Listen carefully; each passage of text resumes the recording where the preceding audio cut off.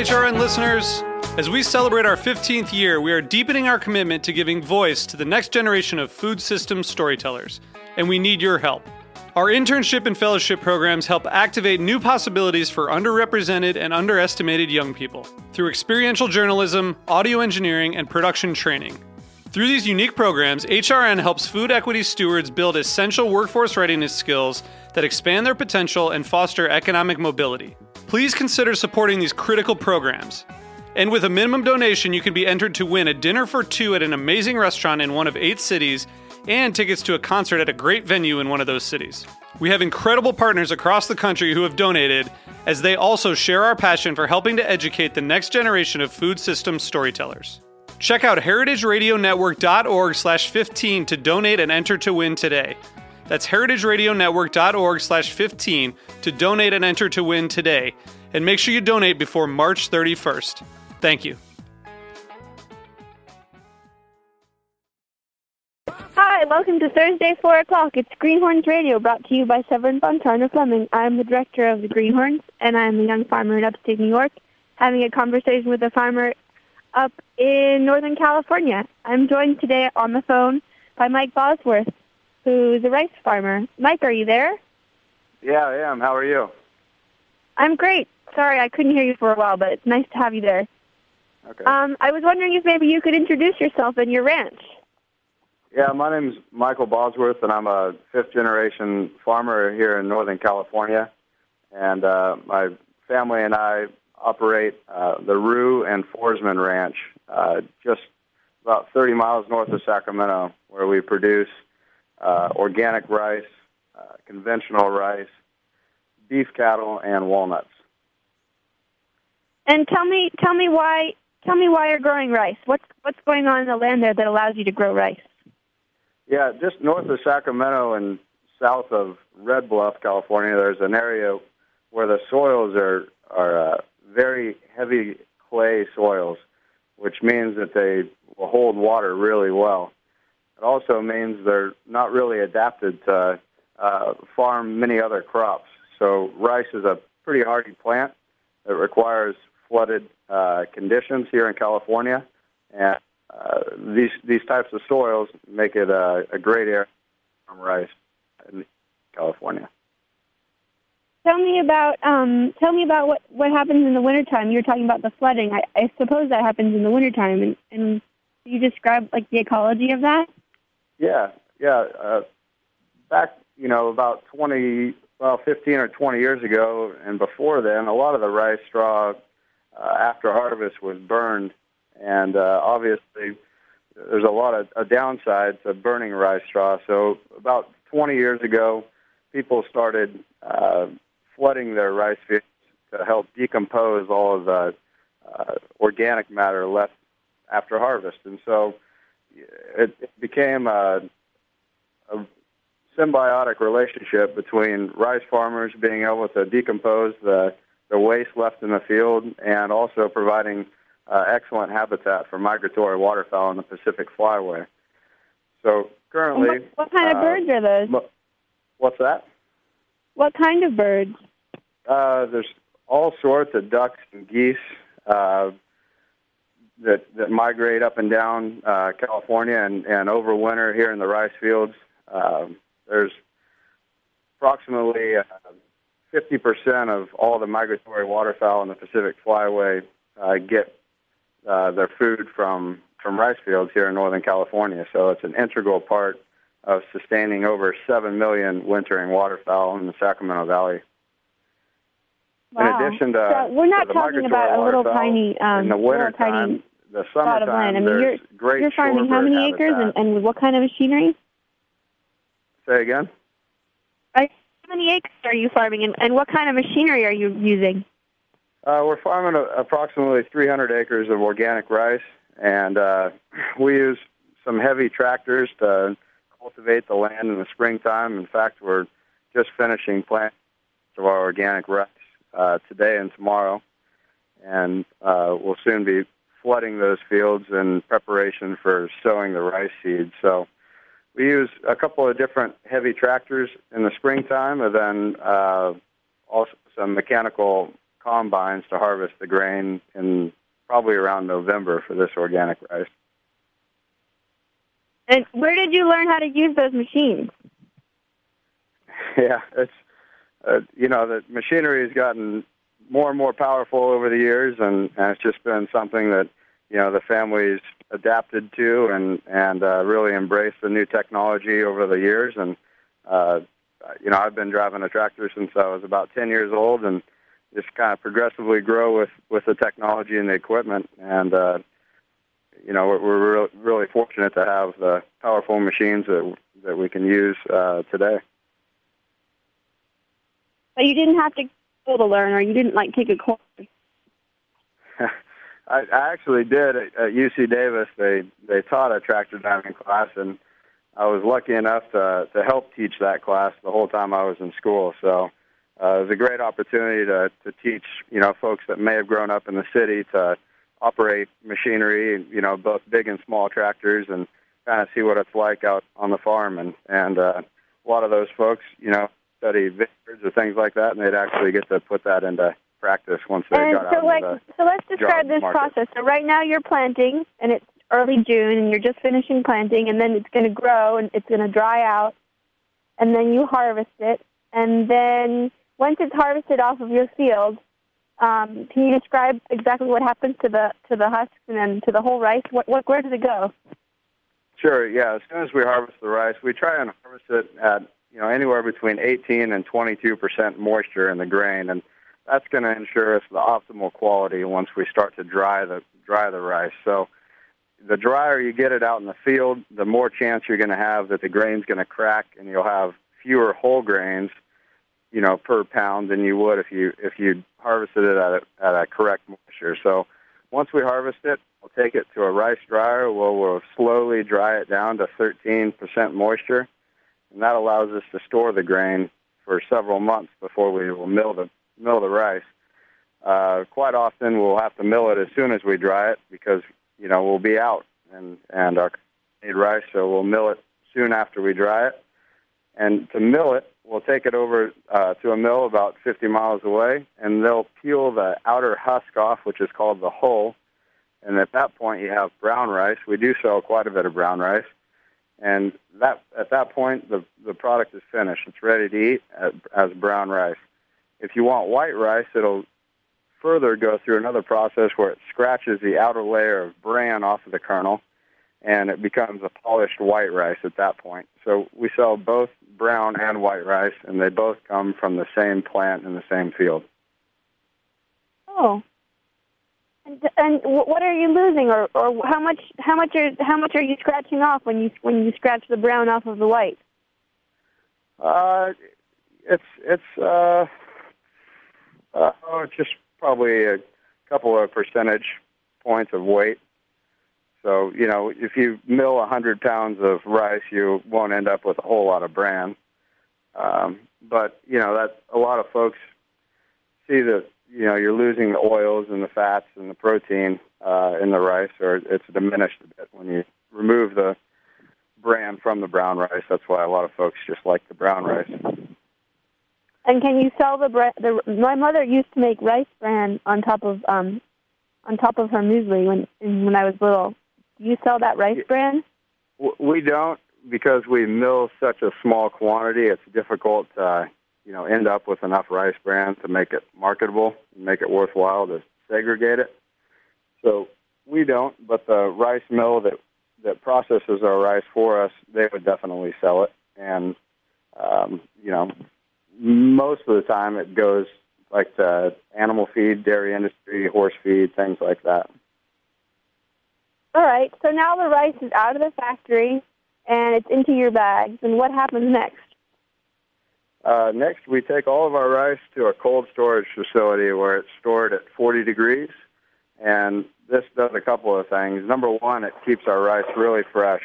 We take it out the day that we deliver it from cold storage to our customers, so you can't get much fresher rice than that. But the second thing that it does, since it's organic rice, we can't use any synthetic fumigants to ward off any insects. So we use temperature to control the life cycle of insects, and at 40 degrees, they just can't reproduce, and so they're not a threat to our product at that point. And so basically what you're talking about is the fact that in storage facilities where there's a huge concentration of grains, what's that? There's often problems with mice, and there's often problems with moths and bugs. Right, yeah. So we don't want to lose any of our product, and we don't want any customers to have to worry about any contamination. Poisons, but that you're not going to use those poisons. Is that correct? What's that? Is that a correct representation, that you are not using poisons, but instead you're using cold? Exactly. And so then, but unlike many rice producers who sell their rice off to Uncle Ben's or other sellers and aggregators of the commodity marketplace, you direct market your rice. Yeah, that's correct. We decided after 10 years of growing organic rice and selling it off to food processors and other brokers, we decided that we wanted to get a little closer to our customers and build a direct relationship. So in 2006, we began direct marketing the rice, and it was a slow road to hoe there for about the first year, but we've had a lot of buy-in from our customers, and they're really happy with the product, and so we deliver all the product ourselves, and have built some great relationships with folks like over at UC Davis, where they use all our rice every day in all the dormitories, and also over at Sacramento State University, and so we've had a great regional buy-in in what we're trying to do, and a lot of great community support.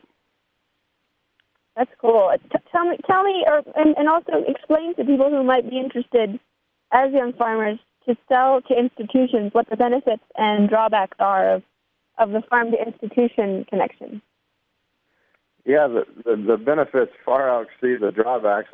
When you said that, I'd have a hard time thinking of a drawback. For us, our big deal is, if we have a couple hundred acres of organic rice, it's going to take you quite a long time to sell it in 2-pound increments to, somebody on the internet or even at a grocery store. And so the key to institutional buyers is volume. And, we're lucky enough to be able to move almost a ton of rice a week to some of these institutions. And that's just a great way to get a lot of our product out there and provide them with a quality product and a bulk package, and seems to work out well. The difficult part of institutional buying is generally there's a lot of paperwork. So we have, very high liability insurance requirements and third-party food safety audits, and I think all of those things are good things for farmers to go through. And since we're competing with everybody else in the market, everyone else does it, but those are some things that some farmers might not be accustomed to working with, so that can be a hurdle. But you're feeding the great future of California. By feeding these institutions with all these smart kids all grouped together, you really couldn't choose better eaters. Yeah, it's great. Tell me, what else is going on your farm? Today, like this week, or right now you're planning, but what else is going on? Well, we've just sold some cattle off the market yesterday, and so that's a busy time for us, and we're irrigating the walnuts and just trying to get all the rice planted and kind of take a break. We've been working pretty much every day since the 1st of March, and looking forward to getting all the rice planted so we can take a couple of days off and rest up. Yeah, so what does your days off hold? Or where are you going to go? Probably going to go camping or backpacking up in the mountains and go do some fly fishing, hopefully. That sounds fun. And I bet you there's nice fly fishing. If there's habitat for birds, there must be habitat for fish. And absolutely. You're part of the, we get our water out of the Yuba River, and it's an excellent trout stream, and it's only about a half an hour away. So very fortunate to have such great resources here in Northern California, and I'm glad that the rice growing community can be such great stewards of those resources. Yeah, well, I eat a lot of rice, and I think of the birds every time. tell me, beyond, we're getting out of the fields now, but you've been getting out of the fields kind of a lot and have gotten involved in some of the institutions that support farmers and farming and help articulate some of these messages to the larger food and eating world. Tell me about CAF. Tell me about the Community Alliance with Family Farmers. Yeah, I got on the board of CAF about 2 years ago, and after meeting some folks at a harvest festival, and just really, really impressed by what the group is able to do for building that connection between eaters and farmers. I think CAF does a wonderful job of educating consumers about what farmers are doing here in Northern California and Southern California. Actually, they've created a farm to institution program and distribution company called Growers Collaborative, which has done a great deal to link local growers with local institutions and even supermarkets in Northern California and Southern California. They've also leaders in creating sustainable test programs, both in cotton and in almonds in Northern California. And it's an organization made up of a very diverse group, but at the end of the day, everybody's concerned about where their food comes from and what the impacts are of that production here in California. And I think it's been a great experience for me to really learn from more urban type of consumers and get out there and see what other folks think about us as growers. And what do they think about you? Or what are some of the misconceptions and sometimes what is accurate about the way that they think? I mean, I have a little bit of a thing about your machine. When I saw your machine the first time in the field, I was prepared to be I was prepared to have a standoff with you. Yeah. I think size is probably the biggest misconception that I hear. Because we're rice farmers, and rice is a grain crop. It takes more acres to make it work for a farming operation. So, say we're 300 or 400 acres of organic rice and some other crops, then some people might call that like a commercial farm or a corporate farm or something like that, when in fact it's, my mother, father, and cousins and sisters all working out here, and it's a true family-run operation. So I think, misconception about the size of an operation and automatically thinking that maybe it's a corporate or a factory farm is one thing that, it's difficult to explain, but, I think having those conversations, you can kind of come together on things like that. Also, like you were saying, with the machinery... Yeah, it definitely seems to be a very common thing. If someone says, oh, you're farming, and you say, yeah, and then they say, well, how many acres? And it's always a bit of as soon as you start talking numbers, then people start making judgments. Either, if you're not big enough, then you're not a real farmer, and if you're too big, then you're corporate. It's almost like, what is the perfect number? His response is what would be your perfect number, or how would you change your ranch operation the way that you come to you from your dad and your granddad and your mom and grandmom, but where would you take it, and where are you going to take it in the future? Well, I think it's always important to look in the future and look at opportunities to diversify and also to direct market. I think we're kind of onto something here with organic rice, and maybe there's other opportunities with other products to kind of build a more stable marketplace for our products and help secure a bright future for this farm for our family and future generations. So that's kind of my goal, is to help in any way I can to preserve this land and make it a place where the family can continue to make a good living out here. Let's talk a little bit about some of the rice politics while I got you on the phone. Some of the things that I'm interested to know about is transgenic rice. What do you know about what's transgenic rice? Yeah, rice is just rice that's been manipulated using biotechnology to contribute, beneficial attributes to the grain, whether it be drought tolerant or, resistant to chemicals, like Roundup Ready rice or something like that. And some of that technology has been developed. As you might be aware, back in 2007, I believe, there was a test plot down in the southern U.S. where some of that rice had contaminated some of the commercial food supply of long grain rice down in that area.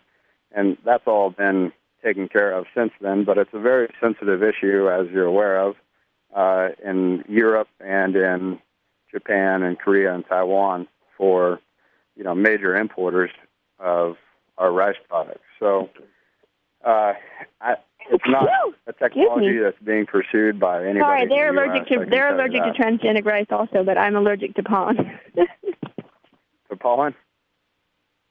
Yeah, we have everything is in flower right now, all at once. Just spring just hit really hard. So I've been sneezing a lot. Yeah, so all these technologies have been, have been refined and are ready to go, but since the U.S. exports about half of what it grows rice-wise, and a lot of our consumers are wary of that technology, nobody is jumping to adopt it on a commercial level. So there's no genetically modified rice in the United States. If it was different, if the consumer climate were different, would you be interested to plant it? Like, would you see a benefit? It's real hard to tell. It would have to be, a particular case. I'm not interested at this time. I don't see the upside to it. There's just too much downside to producing that product currently. So, I think we're happy with the varieties we have now, and just kind of keep moving forward with that. The University of California continues to develop excellent varieties that are higher yielding and using, basic genetics. So that's kind of where we'd like to be. And tell me about where does rice come from, and what is wild rice and basmati? Like, I need a little bit of a rice background, please.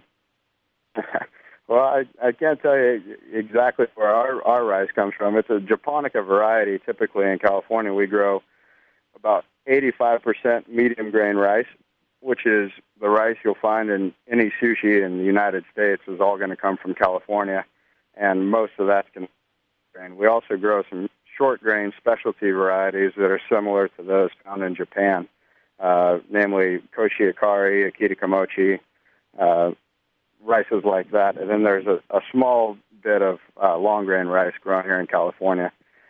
So rice production in California started in 1912 and went from really tall, rice plants to the early 70s with the Green Revolution, a lot shorter rice plants, and the yield went up substantially. So currently we're mainly growing medium grain and short grain rices.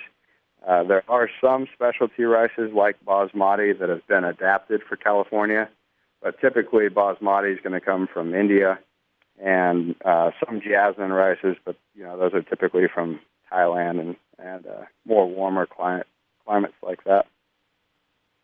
So California rice is a shorter rice. Yeah, it's kind of a when you think of sticky rice, that's generally medium grain or short grain, and that's about overwhelming. And what about wild rice? I know that comes from Minnesota, and I've been eating that kind. It's called Manoomin. Have you ever had that one? I haven't had that one, but there's actually quite a bit of wild rice growing here in California. I'd estimate over 10,000 acres grown in California, and wild rice isn't technically a rice. It's a part of the grass family, so they just call it rice, but it's I think the name is Zinnia aquatica or something like that. It's just it's a grass, an aquatic grass. You can harvest the seed off of. Oh, well, there's a wonderful thing we're moving into the end of our show, so I want to make sure that we put in some websites. There's a wonderful project out in Minnesota called the White Earth Land Recovery Program, and it's run by Winona LaDuke, who is a woman very active in indigenous agriculture and indigenous rights, who grows wild rice. And I think it's a slow food an ARC product, but it's Manuman is what it's called. So that's a kind of a cool rice thing. And then I know that there's a center in Northern California. There's a genetically engineered rice action group out of the Center for Arts and Ecology. Tell me some resources that you know about, Mike, about rice.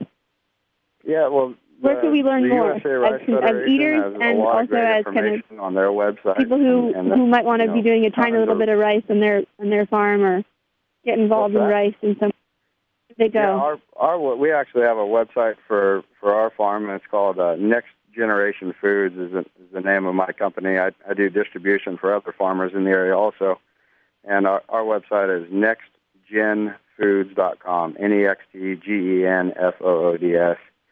And then the California Rice Commission is calrice.org, and they have tons of information about California rice and recipes and things like that also. Well, cool. It's so great of you to join us on the air. I'm really thankful. And I think it's going to be a good harvest this year. What about you? Yeah, I'm looking forward to it. So far, our weather conditions have been great, and just crossing our fingers that the weather persists, and we're looking forward to a good harvest also. So thank you very much. Thank you, and next year we'll hope you'll convert even more acres. Yeah, we actually just converted 26, and we're flooding it up right now, so we're working on it. Right on. Thank you, Mike. All right, thank you, Severine. Bye. Oh, this is Severine. This is Greenhorns Radio. Thanks for joining us, and I hope you'll visit our blog, www.thegreenhorns.wordpress.com. All the best. Talk to you soon.